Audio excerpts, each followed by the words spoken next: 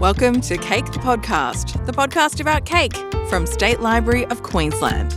This is the show that unravels the sweet and not so sweet stories behind our favourite desserts to understand how we got here.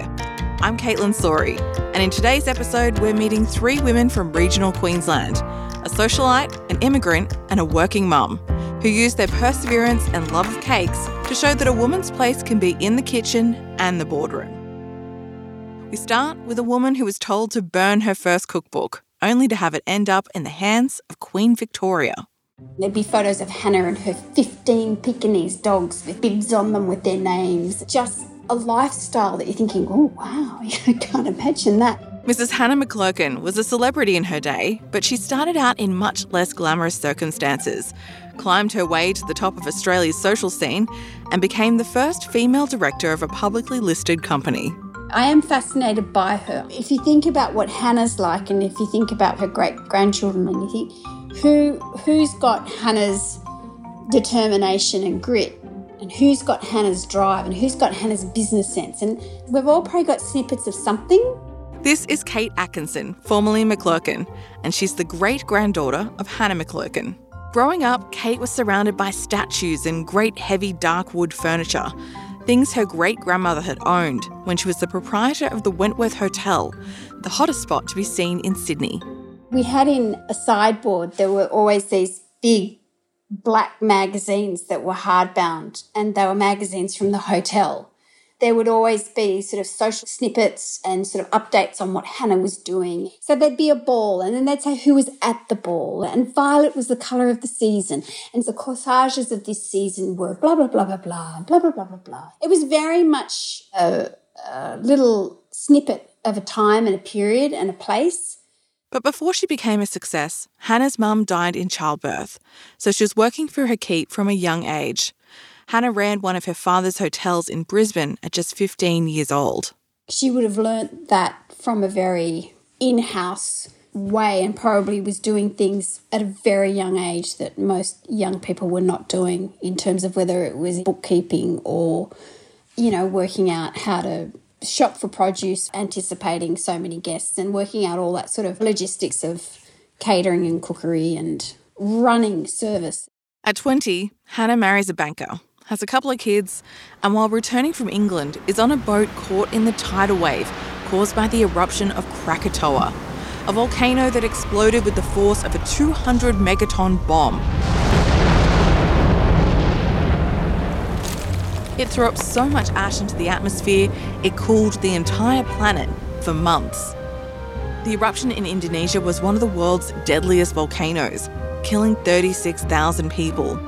And Hannah wrote later, "We sailed through the debris of the explosion, sea covered with pumice stone, floating bodies, human and animal." But Hannah wasn't going to let a near-death experience slow her down. None of this sort of, I have to stay home, I've got children. Nope, I'm off, I'm going, I'm here, I'm there. And so I think she was obviously incredibly willful to just go and do what she was going to go and do. And Krakatoa's not going to stop me. I don't know. I wish I was a bit more like that. Within a few years, her first husband passes. She marries again and has another couple of kids. So even at that time, it would have been such a, I don't want to say scandalous, but an uncommon thing for a woman to have had multiple husbands, despite being widowed, but just having children from different marriages. It just would have been like, whew, you're out there. She moves to far north Queensland to manage a well-to-do hotel in Townsville, and this is where Hannah McClurkin starts to become a household name. Lord Lamington, yes, that one, the Governor of Queensland, stays at the hotel and publicly commends her cooking as exceptionally good.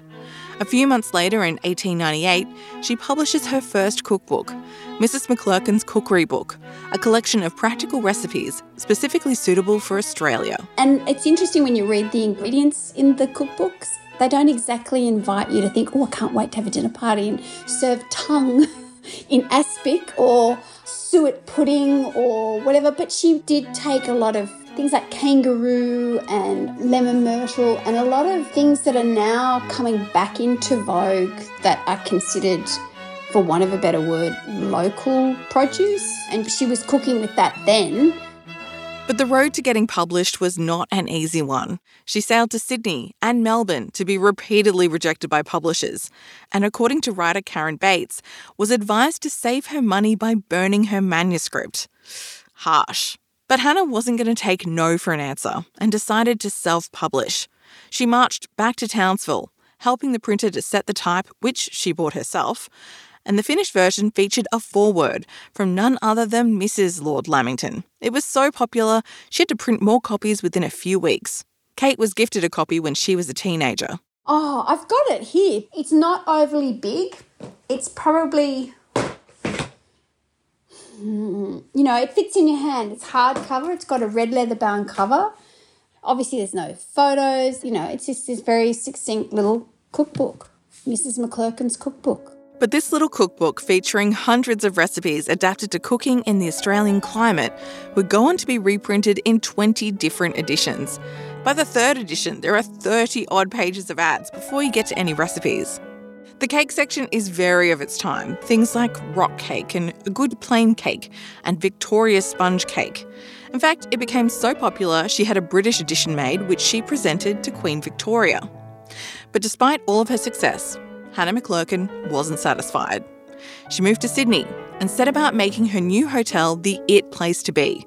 And for Kate, this is where Hannah's story really begins. It's almost like Hannah didn't exist until the Wentworth existed, if that makes sense. I think she saw Sydney and I think she had a vision for it and thought, I'm going to create a hotel that will not just be recognised nationally, I want to be recognised internationally. So she had a big picture. And, whether that came from travelling on the high seas and when she saw Krakatoa go, she went, well, life's short, I'm going to go for it and I'm going to put us on the map. But you kind of want to ask that question. You want to ask her and say, what drove you? What was it? What was the impetus that made you go, I'm going to prove this or I'm going to achieve this? Hannah quickly set about turning an average hotel into an international icon, completely renovating the hotel, adding extra floors, an electric lift and car park. She designed the hotel to have a large area where you could promenade so that you could come and you could have your high tea and then you could walk and you could be seen in your lovely dress that you got in the colour of the season. And it would be talked about and people aspired to being mentioned or seen. So I think it became the place. Even hosting the Prince of Wales with extravagant meals. She did a dish that was just made up of chicken oysters. Chicken oyster? So I don't know if you know the underside of a chicken.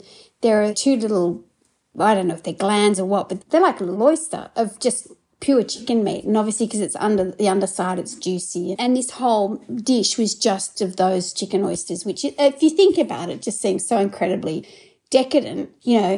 The prince is coming, so let's just serve him the chicken oysters and we need 30 chickens to produce enough oysters to make a meal. That's just opulence, straight up. The Wentworth was so successful that Hannah took it public, and in 1912 she became Australia's first female director of a publicly listed company. She had to answer to a board of directors, shareholders. To me, it almost feels unreal.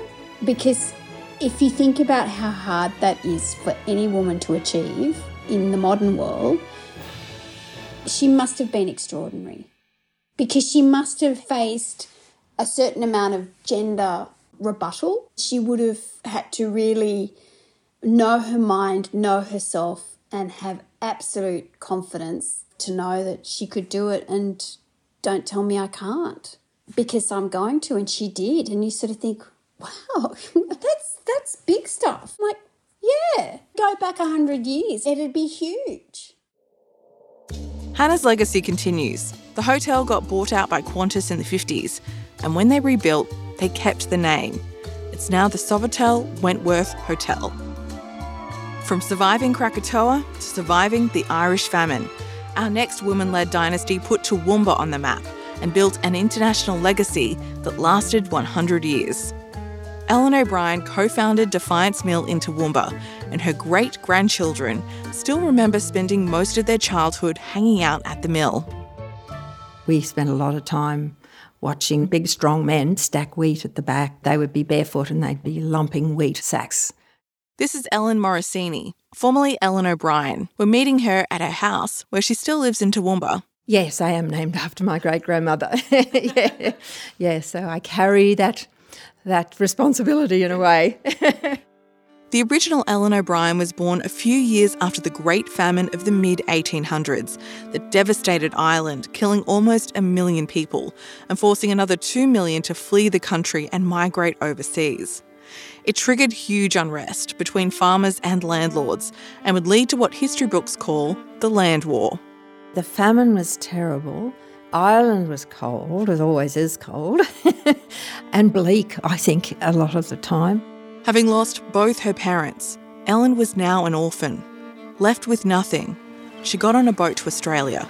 She didn't have any siblings, so, she comes to Australia with a friend, and it's a new life. I think it would have been quite exciting in one way, for a 21-year-old to start a new life and to come here. And, Clifton would have been cold, but nothing like Ireland, But little did she know, her adventure was only just beginning, because that friend she came to Australia with had a cute stepbrother. Margaret's stepbrother, Patrick, married Ellen. So it's a great story. And of course they had 10 children. 10 kids. And they had the grocery store and a produce store.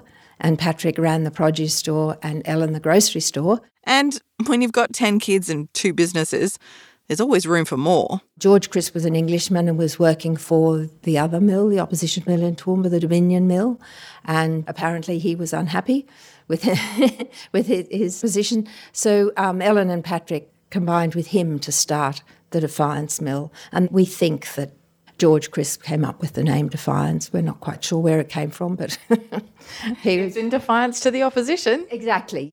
Somehow, with 10 kids and 3 businesses, things are going well. The Defiance Mill in Toowoomba is so successful, they expand to Brisbane. But suddenly, Ellen's world comes to a screeching halt. Patrick didn't have good health and died in 1906 when the youngest of their children was only 4. So Ellen looked after them and ran the business after that. Suddenly, the fortunes of the family are all on Ellen. She was a strong woman. I think she ruled the family fairly strongly. And yes, I think Ellen had the business head. So even with 10 children and no husband, Ellen not only kept the mill running, she found a way to keep the farmers going as well. In her time of need, she chose to give. Ellen had a very good relationship with the farmers. There was droughts, as there always are droughts, and the farming families were having a hard time, so, she wouldn't charge them for anything, and she was sending food out to them and stuff like that. She was very generous and helpful. Ellen has a letter from 1978 that remembers her great-grandmother's special relationship with the farmers. My mind goes back across the years as I remember that most wonderful business lady affectionately. My husband's mother used to tell me that the farmers from Maringandan and districts used to bring their grain and produce into Toowoomba in those days by horse and dray to O'Brien's Grain Merchants building in Russell Street.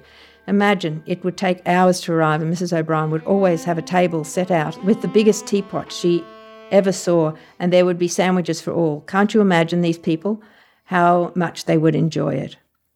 Then came a big drought. They were all really poor folk, nothing to sell or buy to buy food for their families. Then they would remember their wonderful friend. Yes, Mrs. O'Brien would lend the money to buy food till things came good after the rains came. So she was, she was obviously really generous. With the farmers afloat, Defiance Mill was strong. In fact, she wanted to expand. But her plans to build a new mill would hit a roadblock. She needed a loan from the bank to start the new mill, a widow with 10 children. There's lots of liabilities in that situation. So the bank weren't willing to help, but the farmers came to her help. With the farmer support, she builds another mill, and Defiance becomes the backbone of industry in Toowoomba. It was 24 hours. The shifts, they ran 24 hours. Eventually, Ellen O'Brien passes in 1924, and the family business is handed over to her many, many children. In particular, one son steps up. I think it was difficult for TP because he was fairly young. TP was this Ellen's grandfather. He had 9 siblings who all, in some way or another, had shares in the mill. So everyone gets a say. Yes, well, to a certain extent. But he had to keep all his brothers and sisters and their families happy as well.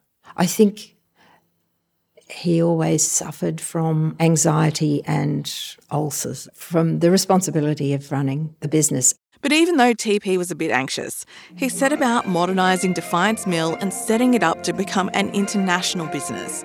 His 3 sons followed him into the business, including Ellen's dad, and Defiance rapidly expanded, setting up bakeries all over Queensland and New South Wales, exporting to Asia and Papua New Guinea.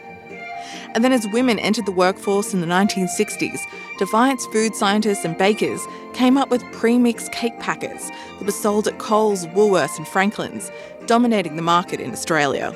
We were all very proud of Defiance and what it was doing, yes. Because I'm assuming that nothing got made in the house without Defiance flour. Or you wouldn't be game. No, it didn't even mention the opposition, let alone use their flour. And eventually, Ellen joined the business as well and saw the computer age kicking off. I remember seeing the first word processor and think, wow, you can actually backspace and delete things. After spending years on the typewriters, banging away with your fingers, and then, of course, we got computers. But computers were, one for the whole office to start with. The idea of everyone having a computer on their desk was just unbelievable, But it happened fairly quickly. By the 90s, Defiance was such a big company that international players started to eye them up for acquisition, and the family was split over what to do. Was that decision a hard one for the family to decide to sell? Yes, yeah, very hard, because we were very proud of the company and of what it had achieved. And there's a lot of people in the company that we were all friends, and a lot of them had worked in the business forever, so it was really hard. But these things can't go on forever. In 1997, 99 years after Ellen and Patrick O'Brien founded the mill, their descendants voted to sell the family business. But Ellen's legacy still lives on. There's a good chance if you go to your local supermarket, you can still find Defiance flour on the shelves. Our next lady legend is a regional success who hit the big time with her cake business during the pandemic. She went from small-town business owner to international cake-fluencer, but she never meant to be a cake maker. Like if you'd said to me 6 years ago, oh, you're going to be like a cake decorator and go to shows and stuff, I'd be like, whatever. Going to be a fitness instructor.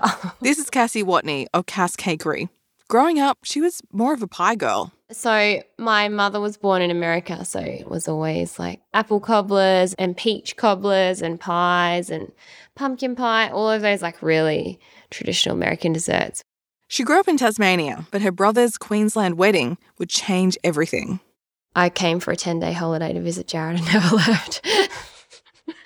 16 years ago. So his sister married my brother and we met at their wedding and got married 11 months later. Wow. Yeah. We were 19 when we got married, so we were very young. But when you know, you know. Oh, you're a Queenslander now. Yeah, I feel like I am. I feel like I've nearly lived half my life here, so. When Jared got a job in the mines, Cass followed him 9.5 hours northwest of Brisbane to the regional town of Emerald. It was very hot. I don't think I ever fully acclimatised to Emerald summers. They're next level. 4 kids later, Cass was a stay-at-home mum and life in Emerald was good. But she couldn't help thinking about her husband being stuck underground all day. So he was literally in the dark, in sludgy mud, 14 hours a day. Most of the time, just driving a grader or something. And don't get me wrong, it's a great income, but I wanted him to get job satisfaction as well, because he'd just repeatedly do the same things and then never see the end product. And he, for so long, was just I need to provide for my family. And I know a lot of men do this. They'll do it for 40 years of their lives. And I was no, I want him to be able to have more.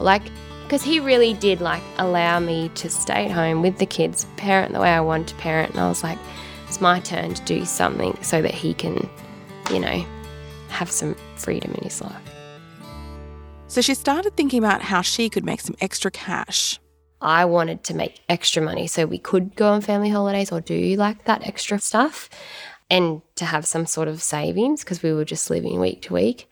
We both grew up quite poor, really, I guess you would say. And I was like, how do I like pivot so that we don't go down the same path? And so I was like, what can I do?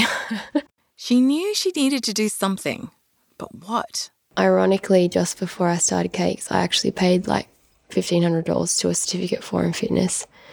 And then I never even finished a single module because I made like a Woolworths mud cake hack, which is literally just Woolworths mud cakes that you stack, like ice and stack, for one of my kids' birthdays and posted it to my personal Facebook page. And then somebody was like, oh, can you make my kid one? I was like, yeah, sure, if you like Woolworths mud cakes.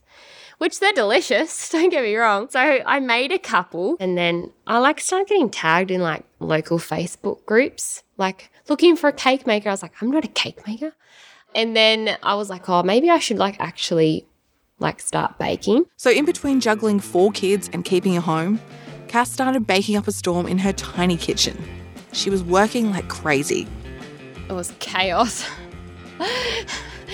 I burnt myself out a lot. And I think this often happens in the early days of small business is you take on too much, you don't know how to say no, and then you're like burning the candle at both ends and you get like resentful to the family because then they want you and you're like, but I've been working all day. And I was like doing like, I don't know, 10 cakes a week and people would like message me and be like, yeah, I can do it because I was like, oh, it's that extra money. The first few years were a little bit crazy. Charlie must have only been like 2. So he was still little. I don't even know like what he was doing. I'm sure I looked after him. Like he's alive, he's fine. But I just made it work. I think a lot of mums do that. I probably like had some meltdowns where I was like, I just need to finish this cake. With orders coming out of her ears and a toddler in the midst of the terrible twos, Cass was barely keeping her head above water. And then the council showed up.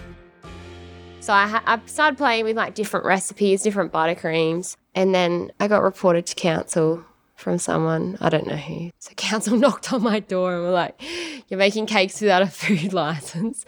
And I was like, I'm not very good. So like, but they're actually really nice and very encouraging. So I think my business was like registered and I had a food license like 2 weeks later.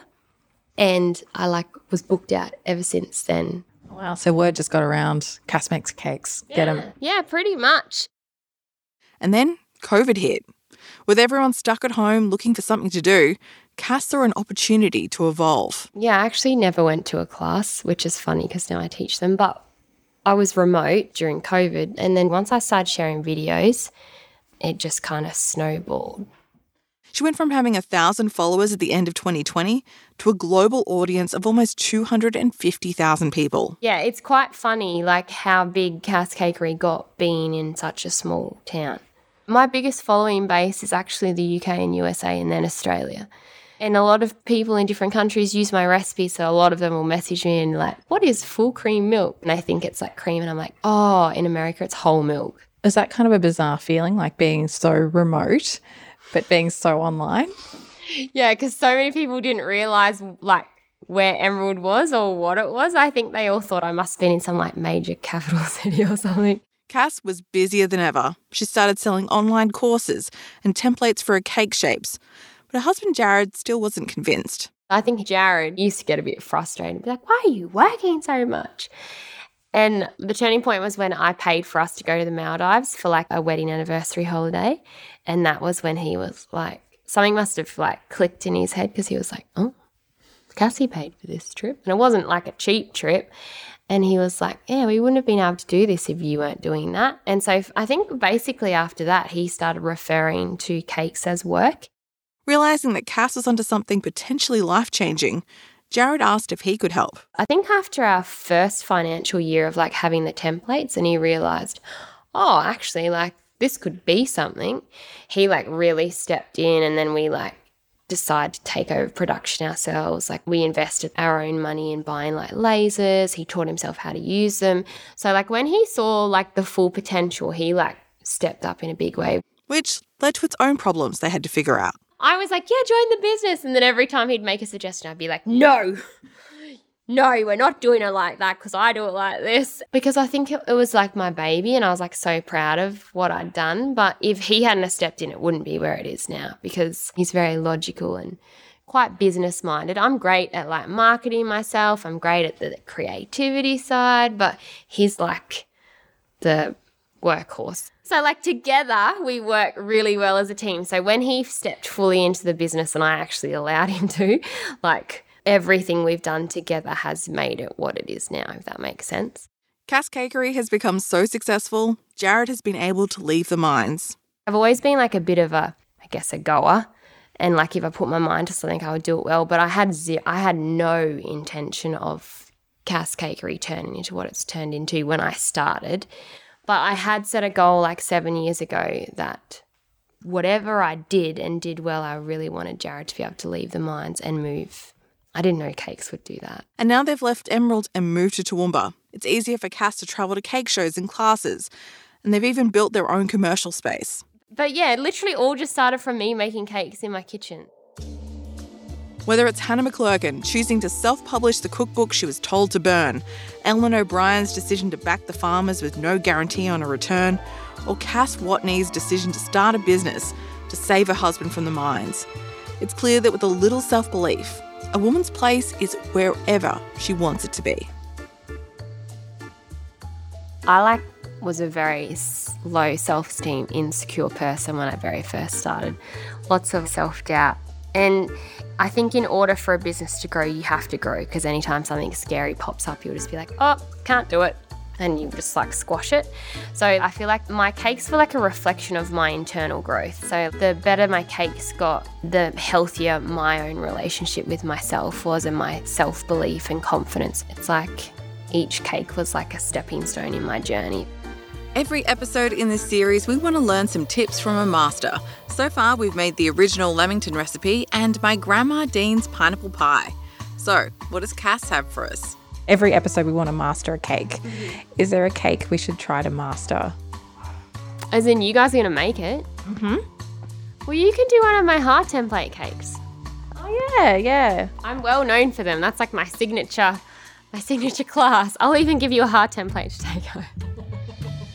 So what's your tips for making a heart cake? Well, it's a really good starter cake because you literally just bake sheet cakes, use the template to cut both the layers out, and then it's just piping. And if your piping's not amazing, you put cute little decorations on top. So I feel like it's a really good starter cake for like mums that want to bake cakes for their kids, but they're scared to tackle like a taller cake. Okay, so time to give it a go. I've got my Defiant self-raising flour. I've got my mum's chocolate cake recipe, which is amazing. It's really good. And I've got Cass's heart-shaped template. So I'm going to make 2 sheet cakes and stack them and do the icing like Cass suggested. All right, so this has turned into a little bit of a mess. I cut out the heart shape from the sheet cake and it kind of fell apart, but that's okay because I've just covered it in icing, which is pretty badly piped. I'm just going to cover it with sprinkles or something and I'll hide it all. Cass uses a mud cake recipe which is much more structurally sound and it's really good. So if you're keen to learn off Cass, her details are in the show notes. Also, we'll pop a picture up to show my attempt versus her creation. Next episode, we're headed to Cherbourg. It's beautiful, yes. Now you're making me hungry. To find out what sweet treats can be made from rations. It's amazing how many people don't know what happened on this community. It's just mind-blowing. Like any good cake, Cake the Podcast is best when shared. Leave a review and subscribe to show the love. Cake the Podcast is an F&K production for State Library of Queensland.